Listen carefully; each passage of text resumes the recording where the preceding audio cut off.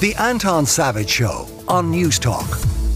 We end the first week of Cop27, which, oddly, this is becoming a recurring theme. Every year we say this one being the most important, but this one is, of course, the most important because the climate crisis continues largely unabated, and the pressure, one would hope, is increasing on governments to do something. We're joined by Caroline O'Doherty, who's environment correspondent at the Irish Independent. But before that, Omar Ibrahim, who is an industrial Ph.D. research fellow and energy engineering, University of College UCC student, is with us. And Omar, I'm right in saying you're from Egypt originally, is that right? Yeah. Hi, that's right. So you're back in your home country for COP27. Exactly, yeah. It feels a bit different, but yeah. And I flew back home for attending COP. Is this your first COP? It is. What have you found it to be like? What's your takeaway from the first week? I think, if I'm wrapping it in just one word, it's very overwhelming, really overwhelming. It started with the summit leaders and being in the same hall with pretty much all the government's leaders was very overwhelming. Do you get the sense that it is rooted in a real desire to make change, or is it to some extent a window dressing exercise? Okay, fair question. I was following for sure the COPs, it's just my first time attending in person, but I can see there is a bit of a different tone, if that counts.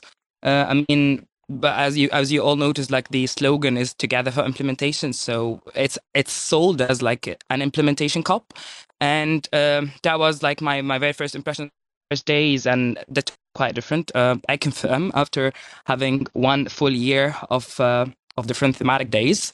So yes, I think it's different this year. And what about the capacity to get consensus? Because if we take your own area of study, for instance, you're particularly focused in the area of hydrogen. Hydrogen is one of those things that is being seen as a potential silver bullet solution to a lot of the things to do with the energy crisis. But at the same time, other people will say, well, it's lithium-ion batteries. Other people will say that it's solar power. Other people will say that it's wind. Other people say that it's pumped storage. And it depends on where you are geographically around the world as to which ones take priority. How in that context do you get a consensus among so many, with so many competing options and pressures? Do you get a sense that that can be achieved? Well, actually, it's a very tricky question.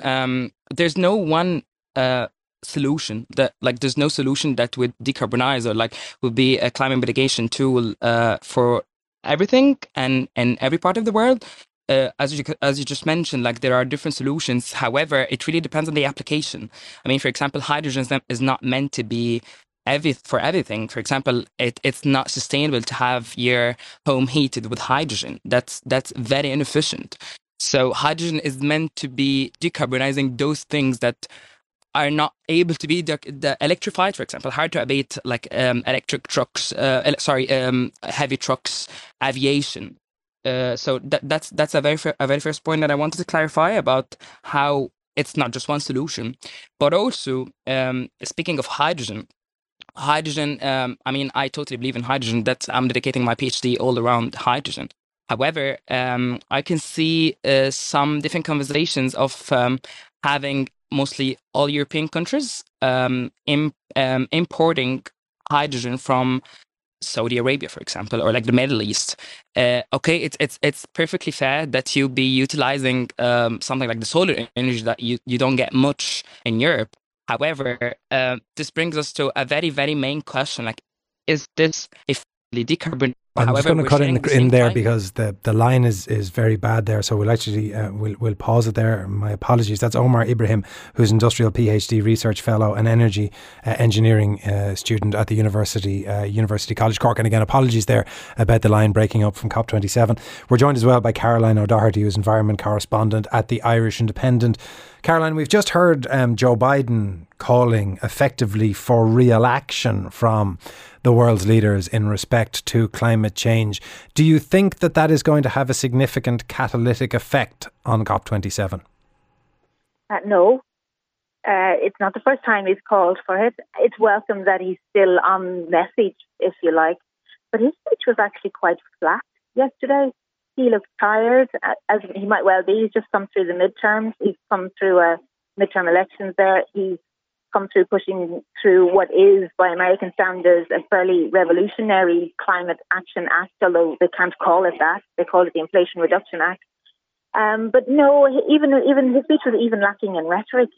So it was a bit flat. So he didn't really do a star turn yesterday.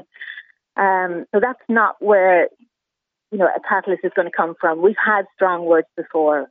This event opened with really strong words from someone who is relentless in giving strong words and demonstrations, and that's Antonio Guterres, the Secretary General of the United Nations.